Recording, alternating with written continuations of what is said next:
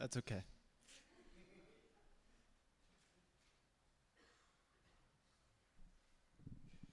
Good morning, everyone.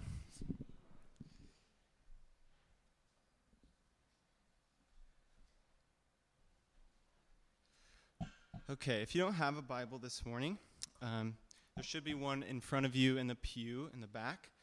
They're the black ones that are in English. And we'll be in the book, or more accurately, letter of 2 Corinthians this morning.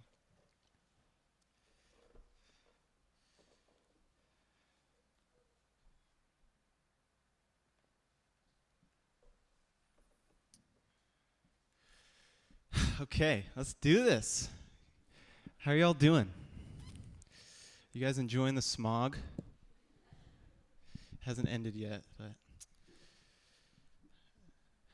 I've been hoping that at the end of the day my clothes would smell like campfire, because that's like the best, you know? That's when you know you've had a good day. Is that at the end your clothes smell like smoke. Okay, so we're in 2 Corinthians chapter 1. Verse 23, and then we'll flow into chapter 2, verse 4. And before we read it, I just want to share that I would encourage y'all to, in your own time, or even in your home groups in the next couple weeks, take the time to read through this entire letter from cover to cover. It's kind of a complex, bounce back and forth letter, and so if you have the time, I would encourage you to do that. There's a lot of context. There's a lot of subtext in this letter. So it would probably be a good idea to, at some point, just take the time and do that. I think that'll help as we go along.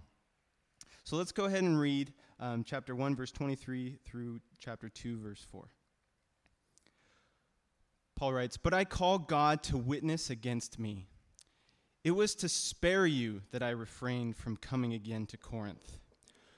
Not that we lord it over your faith, but we work with you for your joy.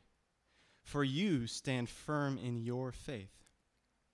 For I made up my mind not to make another painful visit to you. For if I cause you pain, who is there to make me glad but the one whom I have pained? And I wrote, as I did, so that when I came, I might not suffer pain from those who should have made me rejoice. For I felt sure of all of you, that my joy would be the joy of you all. For I wrote to you out of much affliction and anguish of heart, and with many tears, not to cause you pain, but to let you know the abundant love that I have for you." Let's pray. God, please speak to us by your Holy Spirit this morning. May your word go forth into our hearts, Lord, and be the sword that cuts away the things that need to be cut away. Lord, show us yourself, show us your heart for us as well as for others by this passage. In Jesus' name we pray. Amen. Okay, so this week, the theme, as we see up here, as a part of this 3-part series entitled House Rules, How to Live Together as Christians. This is part 2, and it's called Do No Harm. And I just want to share about this phrase for a minute. The concept of do no harm, or more rightly put, first, do no harm, is a phrase that dates back some time, to some degree to the Hippocratic Oath, although I was researching it, and it may not have come from that, but there is that essence in the Hippocratic Oath that physicians have been taking for centuries. So the fancy term for this phrase, do no harm, is called non-maleficence. Non-maleficence. I actually watched the YouTube video on how to pronounce that. So this concept of non-maleficence, or do no harm, what it is it takes into account the inherent dangers of intervention, of doing something. So this is a big deal in medicine, especially Western medicine. As many of you know, medical interventions are potentially harmful much of the time. So if you think of surgery, you're being cut open to, yes, repair something or remove something that shouldn't be there, but you're being cut open. That's potentially harmful. Or even chemotherapy, you're receiving drugs to kill bad cells, but along with all of those bad cells, they're killing good cells too. And so this is why the concept of first, do no harm, or non-maleficence precedes another major concept in sort of this medical ethics, which is do good. So it's first, do no harm, and then do good. And the do good is, a fancy term for it is beneficence. Not benevolence, but beneficence. So there's non-maleficence, then there's beneficence. So the key there is to recognize that doing nothing has to be an option. It has to remain on the table. So this is because many times, especially with Western medicine, doing nothing is actually better than doing something. So you've all been to the doctor, and you got your complaint, whatever is going on, and you share that, and he or she just says, okay, why don't you keep your eye on it? And you're all, okay, and then he or she's like, all right, here's the bill. You can pay $300 for that. Not only do they not have any idea what's going on with you at that moment, they are also practicing this ethic of do no harm. In your case, in your situation, an intervention is not called for. They could give you something. They could give you pills or a test or this or that, but many times doing nothing and waiting is actually the right way to go. And then 2 weeks later, you're like, oh, it doesn't hurt anymore. Yes! So basically, this concept of do no harm means to stop and to think about the patient and their health, informing the doctor or medical provider not to do anything unless it's going to be promoting the patient's health and goals of care. So don't do something just because you're a doctor and you have the authority to prescribe something. Keep the patient's health the main thing. And if that means you don't do anything, then that's great. So, once do no harm is established, then do good can happen.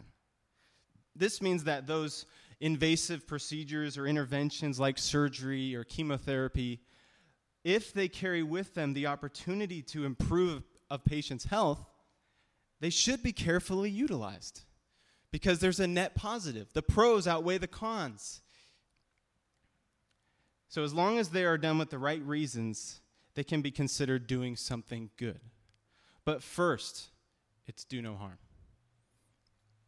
So basically these two ideas, they sort of get priorities straight. In the medical field, the patient's health is the priority, not the authority of the doctor, nor the patient's opinion of the doctor. It's the patient's health and that alone that matters most. So this concept is a good illustration of how to love each other in the household of faith. So whether it's, like we see here, an apostle and church relationship, like Paul and the Corinthians, or a pastor and church member relationship, or just between two fellow Christians. So I'm going to use this concept first, do no harm, second, do good, as a two-part outline for our passage this morning. So there are two sections. The do no harm section here in verse 23 through chapter 2, verse 2, as well as the do good section in verse 3 and 4 of chapter 2. And this do no harm section, what it does is Paul is explaining why he didn't come back to Corinth after he stopped there for a little weekend on his way to Macedonia. And then he goes into the next section of describing what he did do instead. He didn't come back. He didn't, as we'll see, punish them. He waited, and then he chose to do something else. And that's what we're going to get into today. So let me reread verses 23 of chapter 1 through 2, verse 2, and then we'll get into that do no harm section. He says, "But I call God to witness against me. It was to spare you that I refrained from coming again to Corinth. Not that we lord it over your faith, but we work with you for your joy, for you stand firm in your faith. For I made up my mind not to make another painful visit to you. For if I cause you pain, who is there to make me glad but the one whom I have pained?" So we see here that Paul finally returns after sort of going into a tangent at the end of chapter 1. He returns to answer the accusation made against him in chapter 1, verse 17. You can peek back up there. He asks a rhetorical question. He says, "Was I vacillating when I wanted to do this?" So apparently, Paul's flaking out in not spending the winter in Corinth really peeved some of them. And they accused him of being a flake. And as we see also in verse 17, making his plans according to the flesh. And in our home group this last week, we were a little confused as to why this was such a big deal. Like, yeah, Paul couldn't make it. So what? Get her next time. But two things we have to realize here. We live in an age of incredible connectedness. You can almost literally Facebook message any human being on the planet. You don't even have to be friends. And yeah, it'll probably go to their, spam folder, but you can try. And so, we live in an age where we're connected. Like, if we miss our trip here, we can stay connected. We can FaceTime. We can Marco Polo. We can Bubble. Like, we can do this stuff. We use the phrase rain check a lot, like about as much as it rains in Seattle. You can have an entire relationship where maybe you hung out once and then you basically rain check for the rest of your life. Like, hey, that was so fun when we hung out. Let's hang out again. Put it in the calendar. 2 weeks later, hey, man, sorry, I got a rain check. And then it just continues forever. So Paul missed his trip. He didn't come back. And we don't really get the big deal of this, but apparently it was a big deal. And then secondly, we have to realize that this flakiness or vacillation accusation is only one of 6 accusations made against Paul that are referenced throughout this letter. So others include Paul didn't have a letter of recommendation. Also, he wasn't that great of a speaker, apparently, and so he hid behind his letters. He had a big authority behind his letters, but in person he was not that great, apparently. He wouldn't take their money, which somehow offended them. And he didn't seem like a true apostle, perhaps because they thought he suffered too much. So this accusation of flakiness or vacillation seems to just be sort of icing on the cake of a general distrust rampant in this church. It's not necessarily their primary complaint, but it was an easy one to make given that his name was on the calendar and wait, where is he? He didn't come. So either way, here in verse 23, Paul is now offering his reason for refunding his bus ticket. Why didn't he come back? So here in verse 23, he continues this image of a case, sort of a courtroom picture. He calls God to witness, to the stand. And we saw in chapter 1, verse 12, that at first his conscience was bearing witness, but now he's sort of throwing all his cards into God's testimony. The against me here, he says, I call God to witness against me. That literally means against my life. Basically, he's saying, God, go ahead and just kill me if this isn't true. One commentator pointed out that the gravity of Paul's words here in this passage indicates that his absence from Corinth remained a matter of deep hurt. Paul hated to be strained with them. This was a church that he founded himself. He invested in them. The language that Paul uses here in these 6 verses indicates that this was a relationship that was hanging on by a thread. It was almost broken. It was almost gone. The word pain in noun and verb form appears 5 times in these 6 verses. So he declares the reason that he didn't come back. He says, "It was to spare you." From what? We have to ask ourselves, what would have happened if he had come back? Well, here's the thing. We got to do some context because this passage is filled to the brim with there's something going on and it's not exactly laid out clearly here. So let me catch you up on what we know of the situation. So Paul had planned on hanging with them for 3 months, at least, maybe longer. We know that because he penned it in the first letter to the Corinthians, in verses 5 through 7. He wanted to do that, and he wanted to do that after he passed through Macedonia. Macedonia is on the north, Corinth is in Greece, south, and there's the sea here, and then all the way around is Ephesus. That's sort of the picture. So he planned on going through Macedonia and hanging out in Corinth for a while. But apparently, he ended up making a trip to Corinth prior to Macedonia, and he had still hoped to hang out for longer after leaving and coming back, as we know in verses 15 and 16 of chapter 1.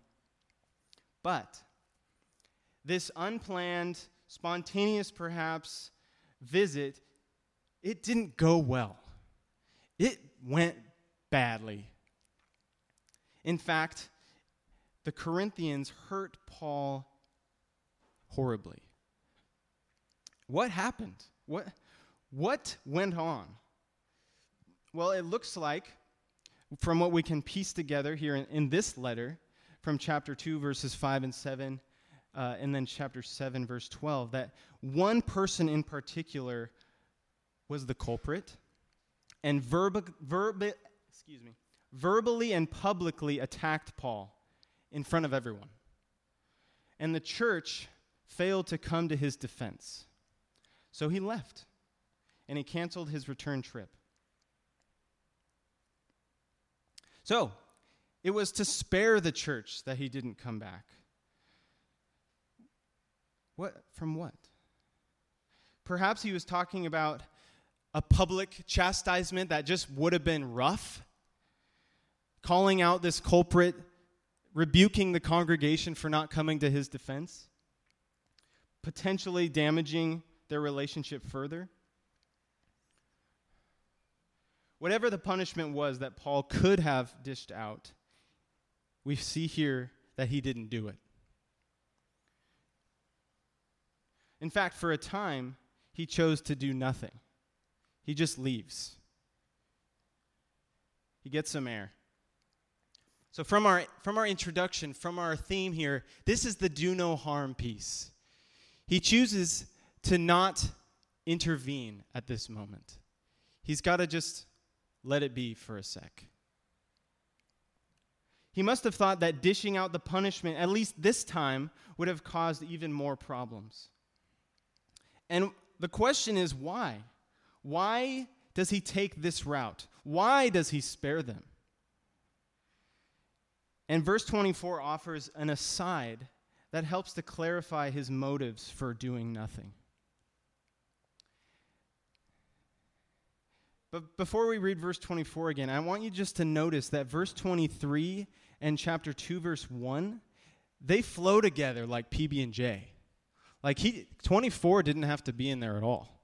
If you look, he says, "It was to spare you that I refrained from coming again to Corinth, for I made up my mind not to make another painful visit to you." So why is verse 24 there? It seems like just kind of plopped in there. So in the middle of explaining his reason for not coming back, Paul wants to drive a key point home. Verse 24, he says, "Not that we lord it over your faith, but we work with you for your joy, for you stand firm in the faith." So Paul, yes, he's an apostle. Yes, he started this church. He has authority, but he is not Lord. The Corinthians do not stand or fall based on faith in Paul. Their relationship is a partnership, not a dictatorship. That sentence, "we work with you for your joy," that's just a great statement of his heart, of his goal. So for Paul, it wasn't about preserving his authority in their lives. It was about pushing them, helping them, working with them toward joy in Christ. If Paul just came back and just laid the guilt bomb on them, not only would it have likely destroyed a chance at reconciliation with him, but it might have pushed them away from their very source of joy, which is Jesus. So, he chose to hang back, to wait, to try a different method. And this is exactly the sort of leadership in the church that Jesus wanted. That word, or that phrase, "lord it over," Jesus uses that word during his last dinner with his disciples. So they're sitting on the ground, they're eating, and all of a sudden the disciples start to argue amongst themselves about who of them was going to be the greatest. And it's always just funny to read that. In the middle of this Last Supper, the disciples start arguing, which one of us is going to be the best? What do you think? And Jesus is like, whoa, hold on a second. And what he says is, the kings of the Gentiles, the rulers of this earth that you know about, what they do in their authority is they lord it over people. And then he says, but this is not to be the case with you. With you, you are to be servants. You are to lead by serving. And that was what he did. So Paul here takes the opportunity not to exercise his authority and to spare them harm. So with us, God has given us, not only as pastors, but all of you, the church, the opportunity to help, to work with, to disciple others in their relationship with Christ. So when those opportunities come, we must all remember that this thing is not about us. Check out chapter 4, verse 5. Paul writes, "For what we proclaim is not ourselves, but Jesus Christ as Lord, with ourselves as your servants for Jesus' sake." What we as Christians believe and proclaim is not ourselves. We have nothing to do with this gospel. It's not because of us. We didn't do it. Someone else did. We stand on that. So we need to remember that. And what does that realization, what does that remembering of that do? It makes us lighthearted. We go about helping others, serving others, not for our own sake. It makes us lighthearted enough to know that it's not about us. It makes us humble because it's not about our glory anymore. It helps us set our gaze on Christ. Because as we have opportunities to point people to Jesus, the more we need to set our gaze on Jesus. So after this aside here in verse 24, Paul jumps back into his explanation. In verse 1 of chapter 2, he says, "For I made up my mind not to make another painful visit to you." Again, this visit sucked. It was rough. there was just no productive reason to come right back. They needed space. He needed space. They needed time. And we have to remember what shoes Paul is in here. Remember, we just went through a series on suffering. Why? Because Paul is describing the suffering that he experienced, chapter 1, verse 8, in Asia. He's trying to tell the Corinthians what he was going through prior to this visit. He had it, we don't even know what was going on, but it was terrible. He says, we were so utterly burdened beyond our strength that we despaired of life itself. So here he was, in this state. He's crawling towards Corinth with the hope that perhaps he'd find some encouragement. And wham! It doesn't happen. They treat him poorly. They don't defend him. They accuse him. And then in verse 2, he says, "For if I cause you pain, who is there to make me glad but the one whom I have pained?" So the word, the I there is emphatic. It's supposed to be emphasized. Paul, the father of this church, has been lambasted by them. But he is the focal point of the controversy. He is the gas that's fueling the fire. Him being there is not helping right now. So going back isn't going to help him, and it sure is not going to help them. It's sort of like a guy breaks up with a girl on Thursday night, and then on Friday morning at 8 a.m., the girl gets a text. "Hey, I was just wondering, can we get coffee? Can we just talk?" And she's like, "No. What? No, you just broke up with me. Like, this is not going to work. It's too soon." And for Paul, for the Corinthians, another visit right away would have just not been good. So, Paul, even though he's been hurt, he does no harm. He spares them. He doesn't come back. He has authority in this church, but he takes the time to emphasize that life is not about him. And so an immediate face-to-face intervention just is not called for yet. And so he waits. But he does not stop there. Paul desires reconciliation with them. He hates being strained with them. And so he chooses to do something. Let's read verses 3 and 4 of chapter 2. He says, "And I wrote as I did, so that when I came, I might not suffer pain from those who should have made me rejoice. For I felt sure of all of you, that my joy would be the joy of you all. For I wrote to you out of much affliction and anguish of heart and with many tears, not to cause you pain, but to let you know the abundant love that I have for you." So here we leave the do no harm section where Paul says, okay, I'm just going to leave it for a sec. And we enter the do good section where, yes, he didn't come back. Yes, he had to scratch away his calendar plans. But he chooses to do something. And so he writes.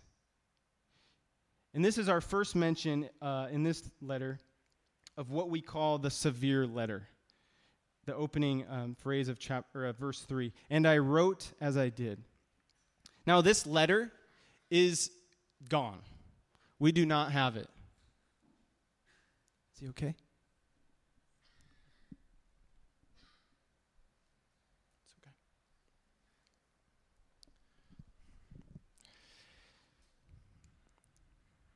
Lord, we just pray healing over our wonderful little man. In Jesus' name. So we do not have this letter, but apparently it was quite the scorcher. But Paul did not have to write. He could have just sort of let time do what time does. In fact, one commentator mentions that verse 1 could have originally been in an absolute sense. That he says, "I made up my mind not to make another painful visit to you." And we could take for granted that 2 Corinthians is even here. It could have could have just been done. But sometimes, as many of us know, time heals things sometimes in a broken way. That time alone could not heal Paul. It could not bring about reconciliation. And most importantly, it could not push the Corinthians towards the repentance they so desperately needed. And so he chose to write. Perhaps after leaving and cooling off with the Lord's help, realigning himself with Christ, he sat back down, maybe in Ephesus, and anxiously penned this letter.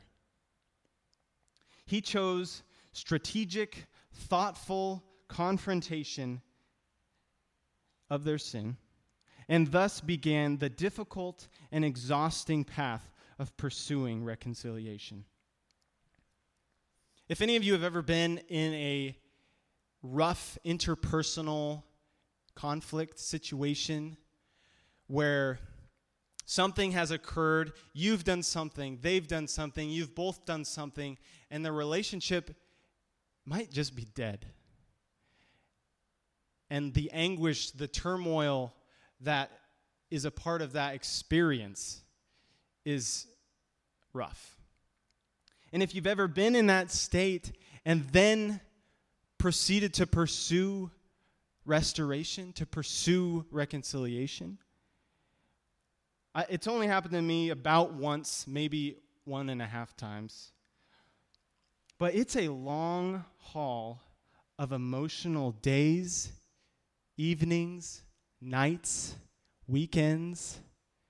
It's 24/7. Those seasons can be extremely difficult.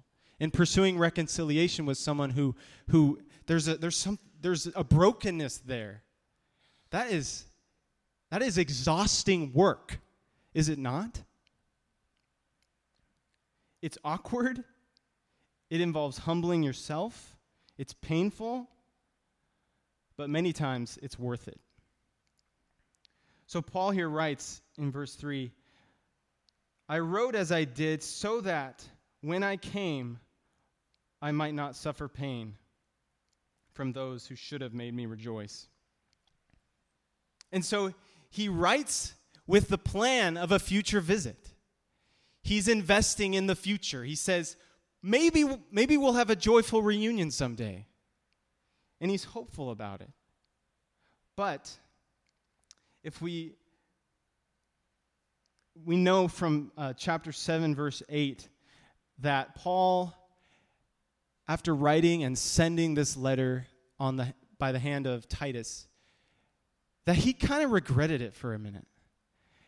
And if many of you have been in that state where you write an email or a text and you hit send, and then your stomach goes, oh gosh, should I have written that? Should I have sent that? Should I have waited 3 months before sending that? In chapter 7, verse 8, Paul says, for even if I made you grieve with my letter, I do not regret it, though I did regret it, for I see that the letter grieved you. And so for a second, Paul's like, oh man, I don't know if I should do this, because he knew that calling them out on their stuff was going to hurt.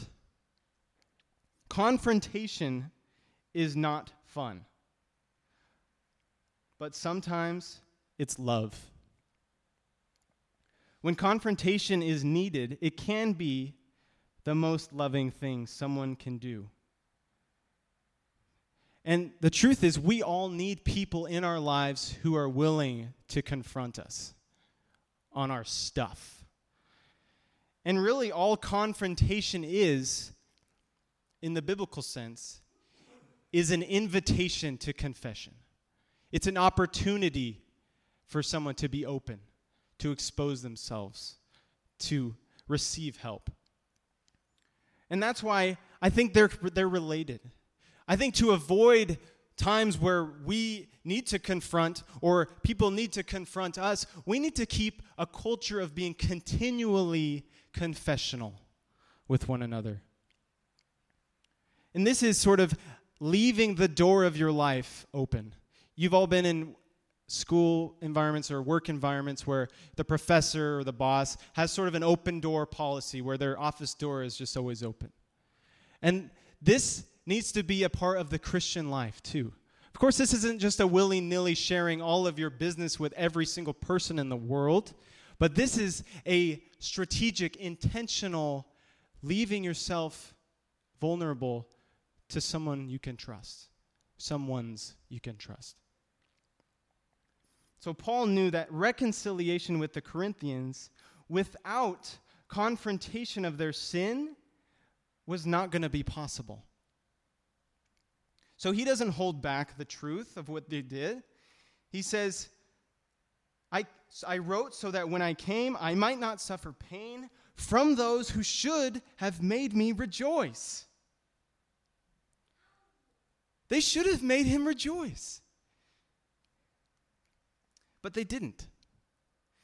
Paul was in intense affliction, crawling towards Corinth with the hope that he could be cheered. And he doesn't. They blew it. They had an opportunity to encourage him. And instead, they heaped upon him additional pain. Maybe you've experienced this where you're nose to the grindstone, hoping that this thing, this person, this experience, this weekend, this blank will revive you. But instead, he or she or it or they cause additional pain. And whoa, I was not expecting that. And somehow, despite the grave state the relationship was in, Paul was hopeful that his joy would be the joy of them all. Paul here is displaying the confidence that God will right this thing.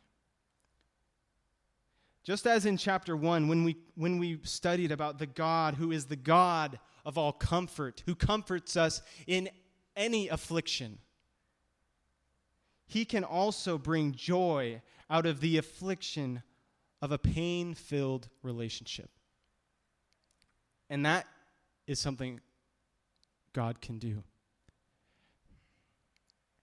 That's why Paul is willing to step out, to risk, to confront these people, because ultimately it will be for their joy and will pay off in a joyful reunion with him someday.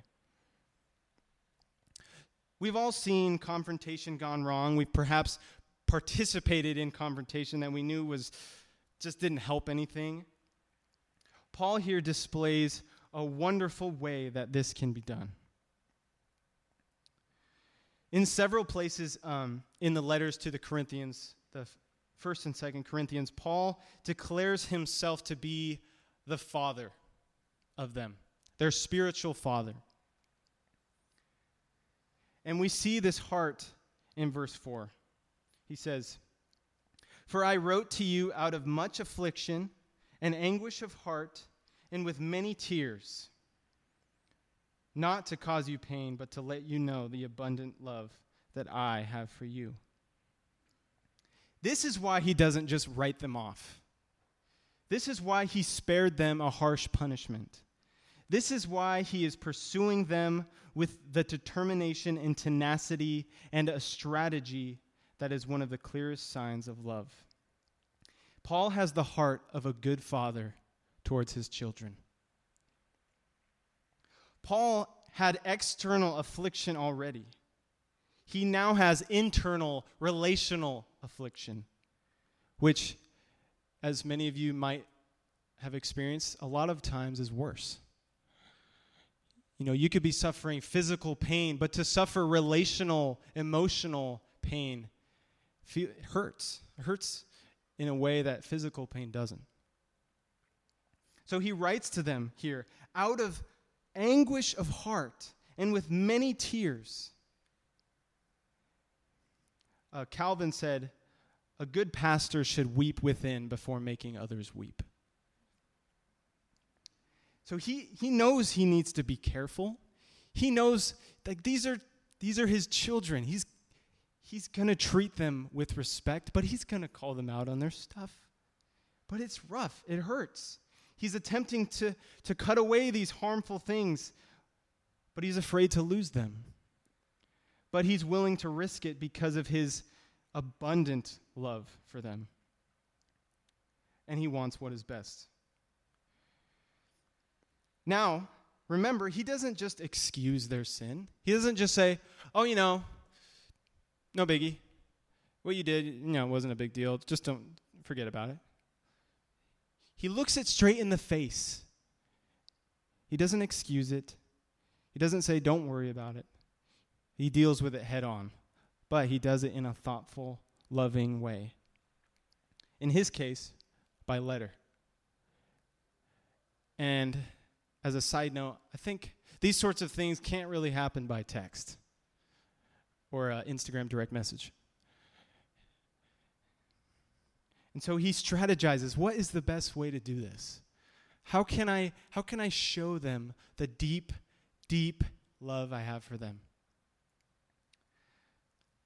When we have opportunities to love each other towards Christ, whether it be in confrontation, whether it be pursuing reconciliation, or just regular old friendship, where can we find this sort of love? So first, whether you are a Christian or not this morning, we all have a first step in this. The first step is to recognize that this is the heart of God for you.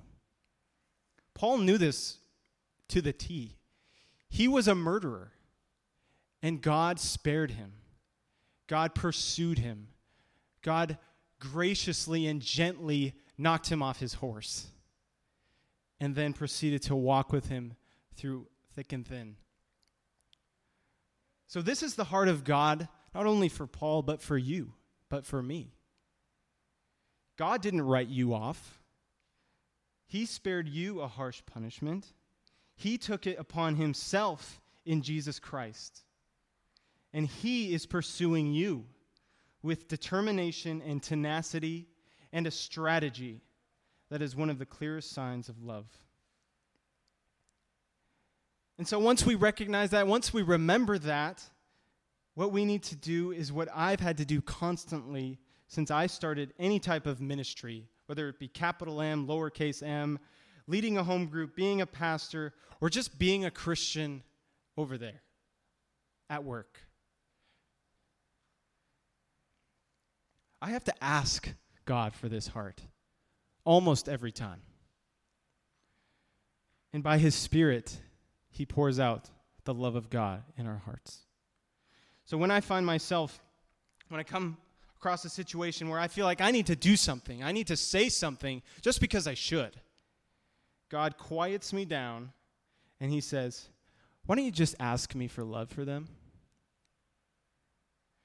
And that's where you start. Because if you're being motivated by what you have to do, what you should do, what they should be doing, it's not out of a heart that we see here, the heart of God. And God gives that love. All of a sudden, you love that person not for what they can do for you, but because God is filling you with his love. To prioritize them, their health. This is to do no harm. This is to stop with our motivation for our glory, for our self-interest, and to receive the heart that God wants us to have for one another. Then he helps us strategize, using that very love to thoughtfully take action, even if it's difficult. This is to do something good. So do no harm, do something good by God's grace and by his Spirit. Let's pray. God, I thank you for your word. I thank you that we see here not only the heart of Paul for this ancient church, but we see the heart of a loving, good father for his children. The heart that you have for us. Lord, we ask for your heart for one another. We ask for your heart for the people in our city. We ask for your heart for the lost who do not know Christ. May we ask for that over and over and over again. And we pray for that love and the wisdom on what to do with it, how to go about these things. Thank you for your heart. Thank you that you're willing to sanctify us. Thank you that you are the great physician. In Jesus' name we pray. Amen.